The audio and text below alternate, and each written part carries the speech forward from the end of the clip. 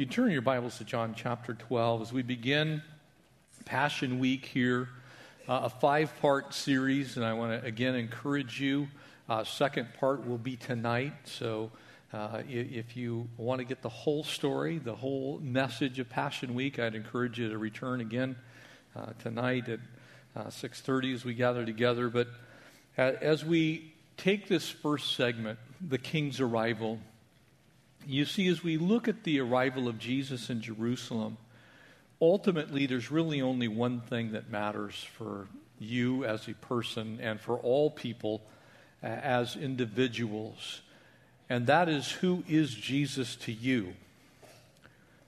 He's my King, He's my Savior, He's my Lord.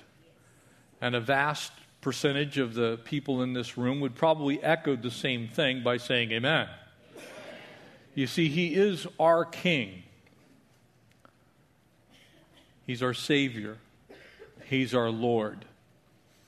But in this passage, and all of the gospel authors pick up the triumphal entry or the arrival of the King into Jerusalem, they write it from a little bit different perspective, each one of them.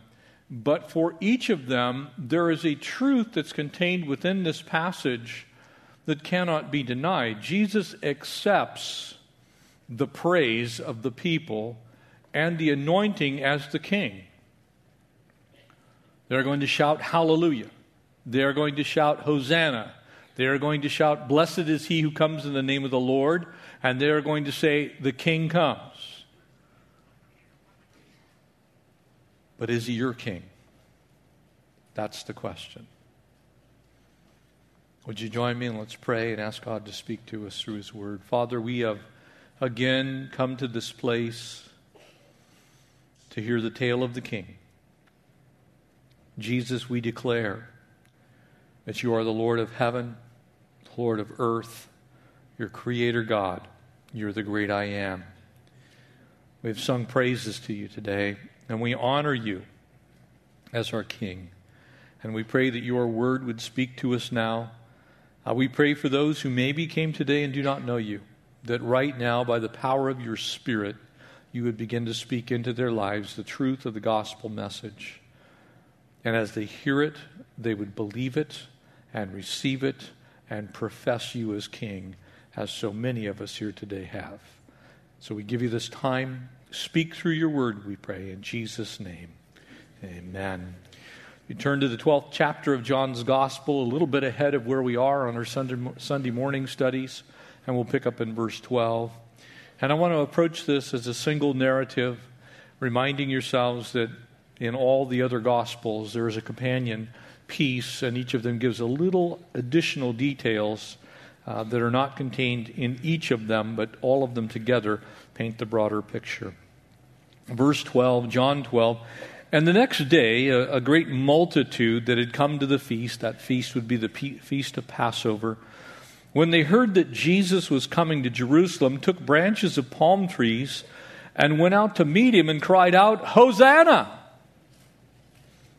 Blessed is he who comes in the name of the Lord, King of Israel. They make a proclamation. And then Jesus, when he had found a young donkey and sat on it, as it is written, quoting there from Zechariah chapter 9, verse 9, fear not, daughter of Zion, behold your king is coming, sitting on a donkey's colt. His disciples did not understand these things at first. But when Jesus was glorified, then they remembered that these things were written about him and that they had done these things to him. And therefore the people who were with them, when he called Lazarus out of his tomb and raised him from the dead, bore witness. For this reason the people also met him, because they had heard that he had done this sign. And the Pharisees therefore said among themselves, do you see they're accomplishing nothing? Look, the world has gone after him. What would you have said that day? What would you have done? Would you have joined in the crowd? Would you have pronounce Jesus as your King, because that is the only thing that matters. Who's Jesus to you?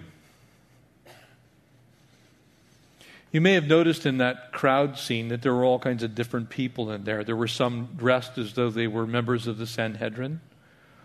There were obviously Roman soldiers. There were the normal people who lived in the city of Jerusalem. There were people who were religious and people who were non-religious. There were people who probably just came to do their normal business or trade. But in the passage before us, there's actually three primary groups of people.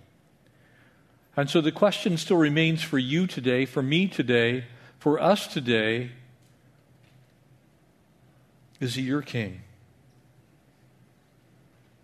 Of those people that were in those crowd scenes that you saw in that clip,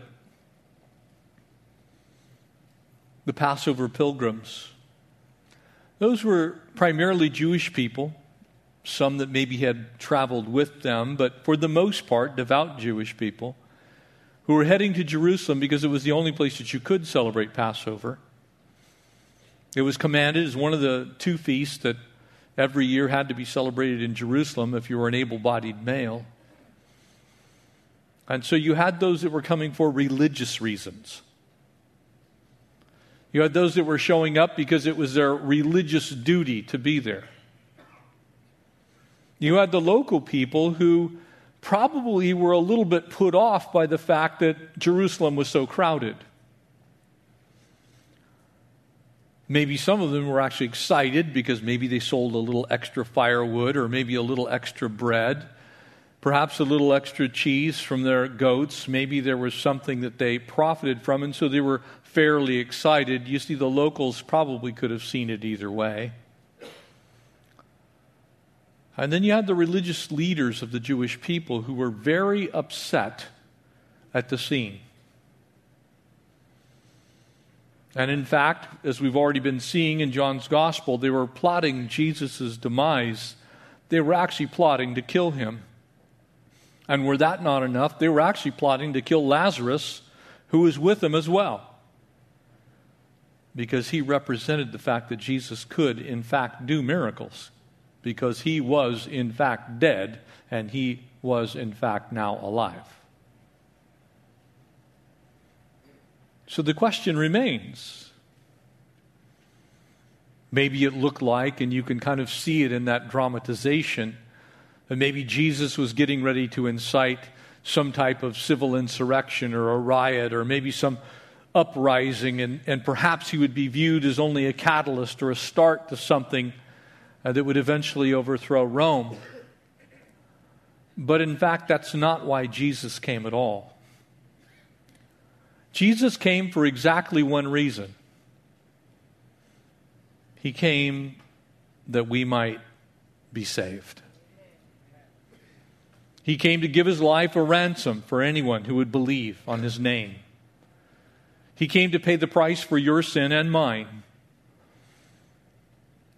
He came to do what you could not do for yourself and I cannot do for myself. And that is to solve the issue of my sin debt with the holy God. And so to that end, he came to do the will of his Father. And as we've been studying through chapter 6, 7, and 8 in John's Gospel, Jesus keeps repeating the same theme. I came to do the will of him who sent me. So as Jesus comes to Jerusalem, he's not responding to some kind of plot. He isn't showing up because, a bunch of people got together and said, we really need you in Jerusalem. He was coming to fulfill the reason for which he came to this earth, and that is to die and to give his life for you. But you see, you have to believe that. I have to believe that. Those who watched this had to believe it. And that is where the issue comes for us every time we celebrate Palm Sunday. The King has come. The only question is, do you believe he's come?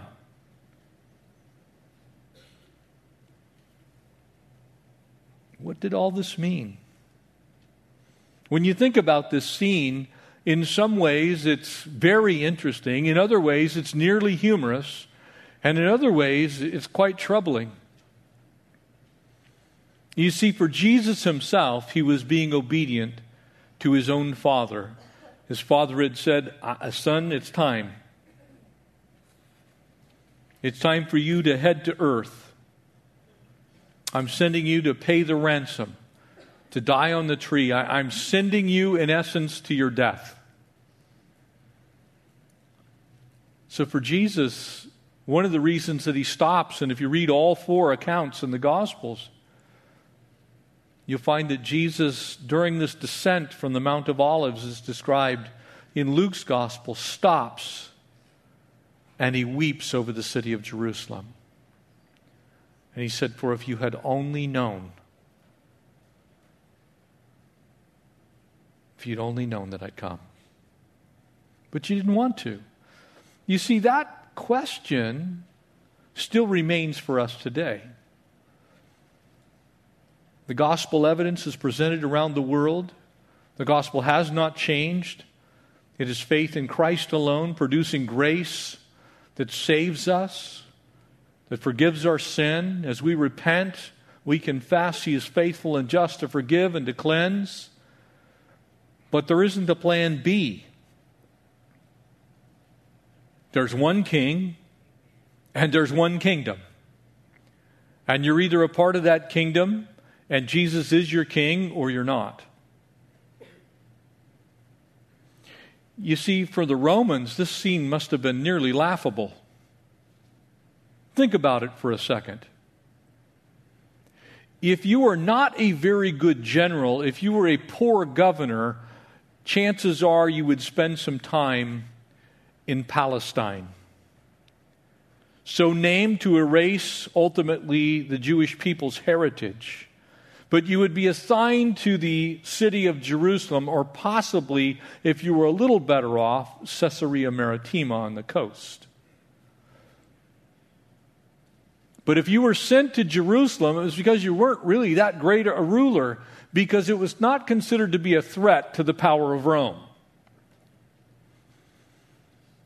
There was a zealous religious group that had their headquarters there in the temple that we know as the Jewish people. And so there in Rome was a Roman garrison, Roman soldiers, a number of centurions, captains of 100. But it was a fairly small military contingent because Rome did not consider Palestine to be a threat to its power.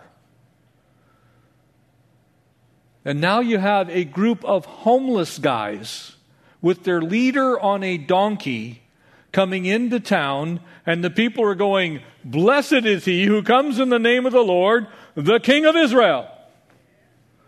I'm pretty sure they were not all that impressed. That's another perspective.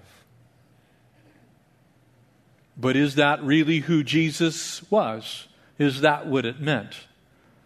Or were the Romans missing their own need? And the answer is yes, they were. Because here's the truth in all of this: for all have sinned and fallen short of the glory of God. And there's not one, there's none righteous, not one. And by the works of the flesh is no one, nobody justified. And so no matter whether you were friends with Caesar personally, or you were a lowly fisherman from Galilee, you both had the same problem. When you were born in sin, as was I. Any of you that have children, you know something about them almost immediately. They are sinners. They learn how to lie, cheat, deceive, and steal like after week 2. Amen? That's not yours. Where'd you get that? I don't know.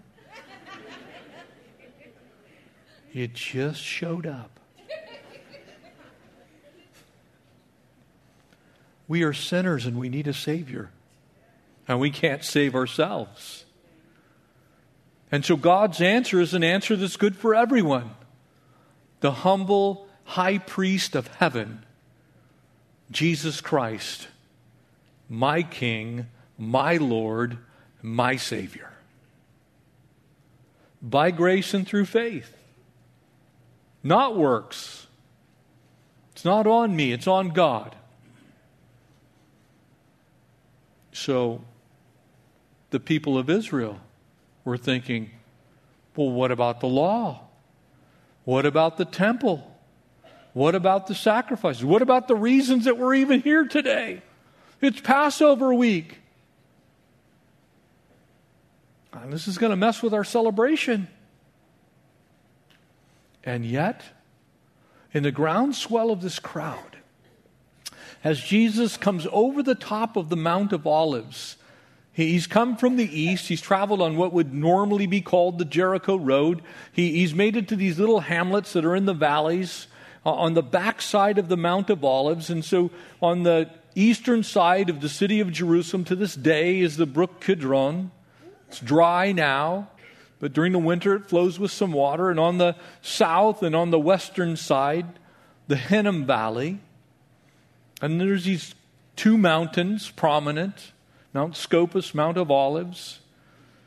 And all these little tiny hamlets, these little villages, nothing more than a handful of people living in little tiny areas, but now it's swollen with people because of Passover.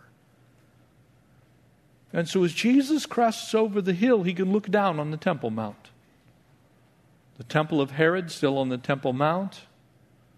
And he begins to come down what we transit when we're there on our tours, down the Palm Sunday Road. He makes that descent. Winding around through the olive groves that were on the mountain, past the Garden of Gethsemane, where he will spend the final evening of his life and be arrested. But as Jesus comes over the top of the hill, you can almost imagine somebody initially goes, the King. And then someone else says, what did he say? I think he said it was the King. And then finally, other people hearing that, because there's people everywhere, they said it's the King. Oh, the King is coming. The King of Kings, the Lord of Lords. And all of a sudden, people start to gather along that dirt path. And before you know it, before they ever see Jesus, before they ever meet him, before they know anything about him, the King. Can I tell you, there are an awful lot of people that come to church with pretty much the same thing in mind. Someone said, someone else, that's their King. Someone else, that's their Savior. Someone else goes to church because they know Jesus. What matters is, do you know Jesus? And so here comes Jesus, this group of homeless guys. And they're throwing their garments before him in the street, which was indicative of how normally a ruler would approach the city of Jerusalem. As a sign of respect and subjectivity, they would put their garments on the road and say, just walk over us.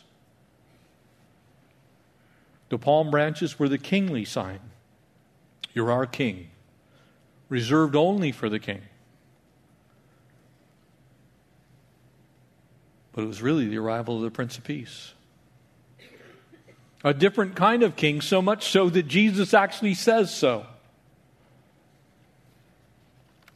He says, peace I leave with you.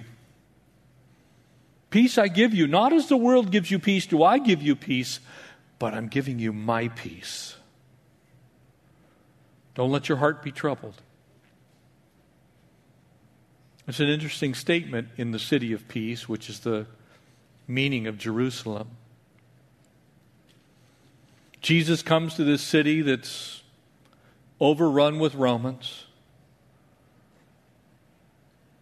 very religious, knows their king's going to come, but to this day is a place that's been fought over, It's been the countless wars and battles, the diaspora, the Jewish people sent off, scattered. AD 70, when Rome was finally destroyed by Titus. That little destruction of Jerusalem is one of the scenes that's depicted if you traveled to Rome and you see the Arch of Titus, one of the scenes that's on there, very insignificant, is the overthrow of Jerusalem.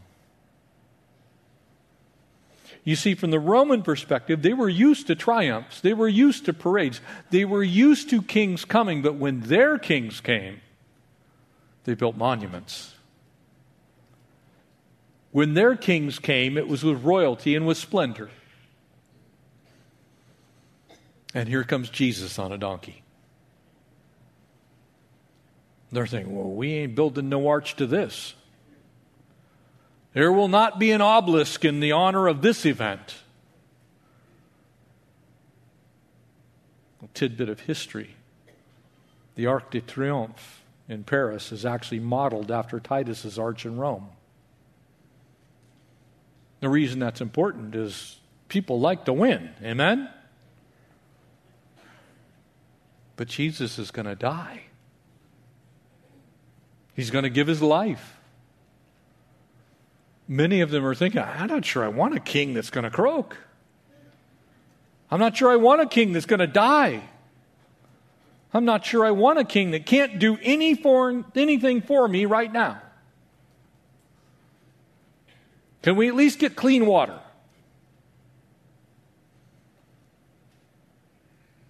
Jesus didn't come to clean up the earth. He came to clean up men's hearts.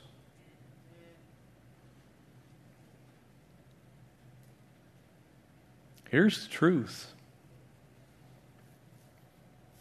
You see, because the rabbis, in seeing this, they kind of understood the word. They knew about the coming king.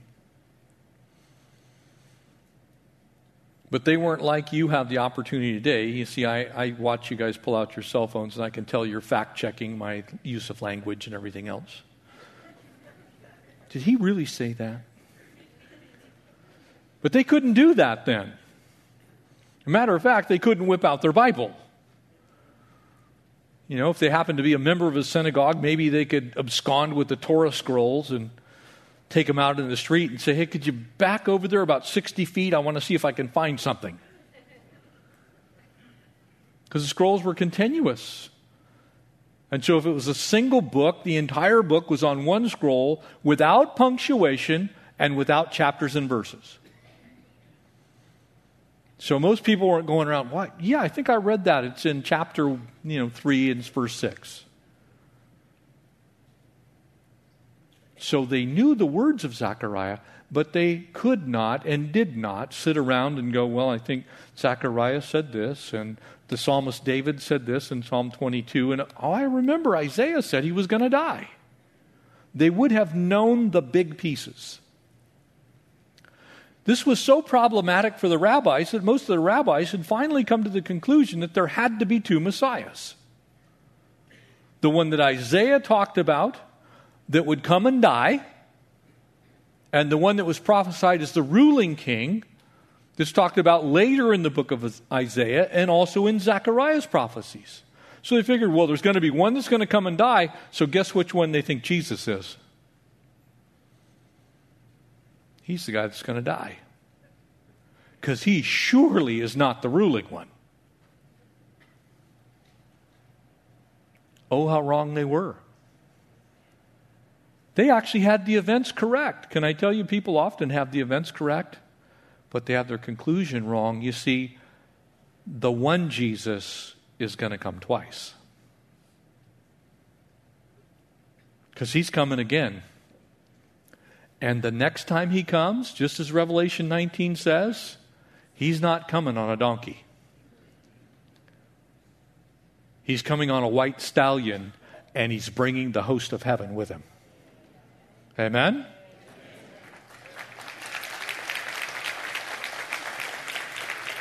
And at that time, nobody's going to be disrespecting Jesus. Nobody's going to miss who he is, because on his thigh, in case you don't know, King of Kings, Lord of Lords. So everybody will know then, but this time, they need to think for themselves. It would be a little bit of a mystery, so that the element of faith was real. So they begin to think on these things, and they eventually would come to the conclusion, well, there's got to be another guy, because it can't be this guy. Interesting that Luke records right after this event, Jesus is questioned on this. The disciples are talking to him in chapter 24, and he says, "O foolish ones, and slow of heart to believe in all that the prophets have spoken." Jesus says, were you guys paying attention? Sometimes it helps to modernize these statements of Jesus. Were you guys paying attention? Peter, when you were in Sunday synagogue, which is like Sunday school, and the rabbi spoke to you about these prophecies of Isaiah and Zechariah and Daniel, when the great psalmist said that the Messiah would cry out, "Eloi, Eloi, lama sabachthani," my God, why hast thou forsaken me? Were you paying attention?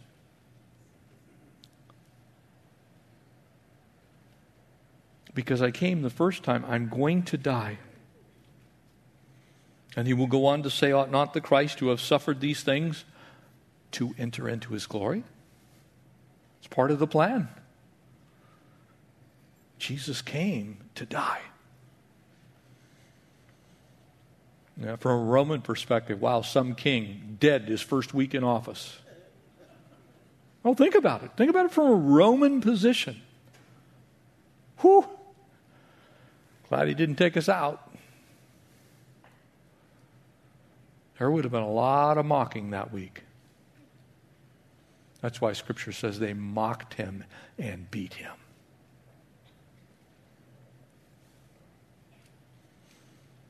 That first entry, Jesus was left alone, even ultimately by his own Father. Amen? Why? Because the chastisement for your peace and mine was put upon him. God the Father could not look on his own Son while Jesus paid the price for our sin. That's why Jesus came. Was to pay the price for my sin. He came for those stripes. He came for that trial, which we'll cover tonight. He came for the express purpose of dealing with Jeff's sin in mind. Yes, it's true, before the foundations of the world, I was created in Christ Jesus for good works. But in order to get me to those good works, my sin needed to be cleaned up. I needed the forgiveness of God the Father because I had declared war on him with my sin. And so Jesus solves that problem by dying and saying to Telestai, it is finished. As he gets on that donkey, I can only imagine, the view of the people who owned the donkey, one of their prized possessions, certainly. But you can almost see the owner in the background going, I wouldn't get on him if I were you. This is not a smart thing to do. That is an unbroken colt right there. You're asking to see the ground quickly. As Jesus goes to the donkey and says, could you go kind of slow? And the donkey knew that this was the King of creation. You know that. Can you imagine that donkey, how the donkey felt? It's like, yeah, check it out. I don't know if donkeys can communicate to each other, but he's like proudly prancing down the road. I got the King of Kings. He's Creator God. He could have spoke directly to that donkey. He created that donkey. The only question is, do you believe that there's a creator? Do you believe that Creator loves you? Do you believe that Creator wants to have a personal relationship with you? There's going to be a funeral this week. The world lost one of the brightest minds that we've seen in the last 100 years. Stephen Hawking passed away from ALS, this terrible disease he had. And when he died, people have speculated that he mentioned the name Jesus and stuff. Been very, very well documented. In fact, he denied Christ to the end. Unfortunately, he now knows that Jesus Christ is Lord. There's an interesting thing that's going to happen at that funeral. Because the father of the science that Stephen Hawking studied for his entire life is going to be buried right next to him. Sir Isaac Newton loved the Lord Jesus. And right next to him, also in the same place in the cemetery, is the father of one of the greatest lies that the world has ever known, Charles Darwin. So even in death, there is an example of the two roads to choose. The road that Isaac Newton took, which believing that there was a creator God that dwelled outside of space and time, who interjected into his creation laws of physics that were immutable and could not be moved because God himself spoke them into existence. And Charles Darwin, who believed that everything is nothing more than a grand accident. And there with them, the great Dr. Stephen Hawking. Same choice is yours today. The same choice is yours today. I don't believe Isaac Newton, the founder of the science of physics, was a fool. And I don't believe that Charles Darwin nor Stephen Hawking were unintellectual. But they are examples exactly of what Romans chapter 1 says. Professing themselves to be wise, they became fools. And they worshiped the creation rather than the Creator, who is God forevermore. You see, when Jesus arrived, he came as creator of heaven and earth to die for us. So the question becomes, what is your reaction to the news? Strange, verse 16, to me is the reaction of the disciples. Now you would think if anyone would get it, it would be the guys who camped with him every single day, the disciples. But this just goes to show you how close you can be to the truth and not quite get it. At first they didn't understand.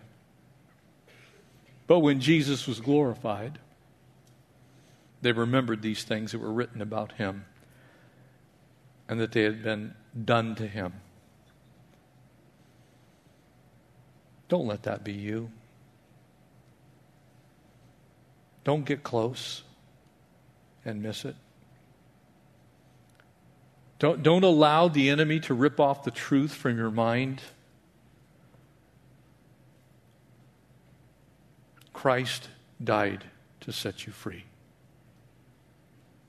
The King came so that you could have life, and that life more abundant. Jesus loves you more than you will ever know. Or the people who just showed up because there was a great show going on. You got the formerly dead guy walking around with the homeless dude.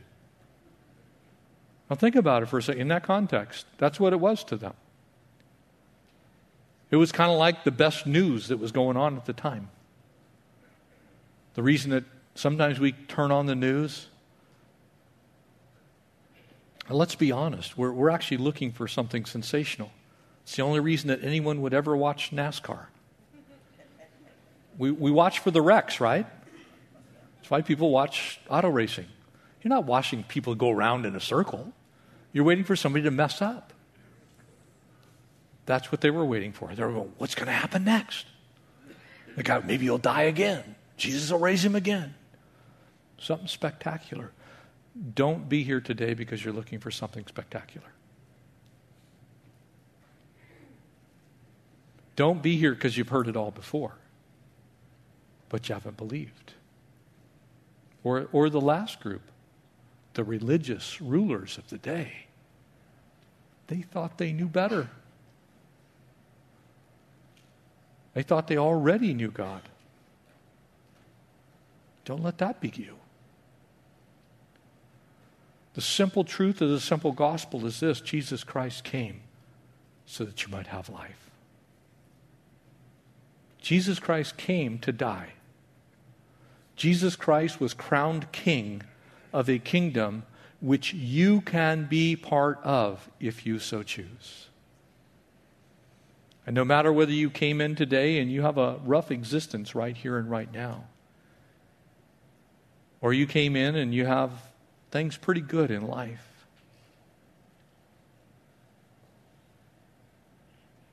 Jesus said, I go to prepare a place for you so that where I am, you might be also. What he's saying is, this world is not your home. My home's in heaven. And one day, I fully intend to come back with King Jesus.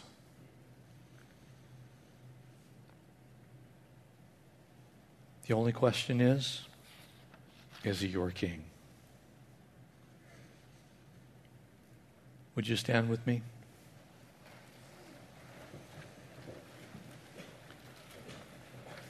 Jesus wasn't manipulating them. He wasn't forcing them into some kind of theologic corner. He was giving them an opportunity to discern for themselves who he was. If you're here today and you already know the Lord, I want you to actually begin to pray for anyone in this room who does not. Because that's actually the reason we're here, is to give you the opportunity to know the Lord. You see, I can tell you about Jesus all day. But knowing about him doesn't take care of your eternal destiny. Knowing him personally does that. And I want to ask you right now, if we bow our eyes and our heads and just begin to pray. If you don't know him, if you can't say that Jesus is your king, but you want to know, you can pray to receive him right now. And if that's you, I'm just going to ask you to simply raise your hand right where you're at. And we're going to pray together. I see that hand in the back. I see that other hand in the back. Anyone else? See that other hand in the back as well. Anyone at all? See his hand in the middle. Don't be ashamed of Jesus. He's your king. He just simply asks you to acknowledge him.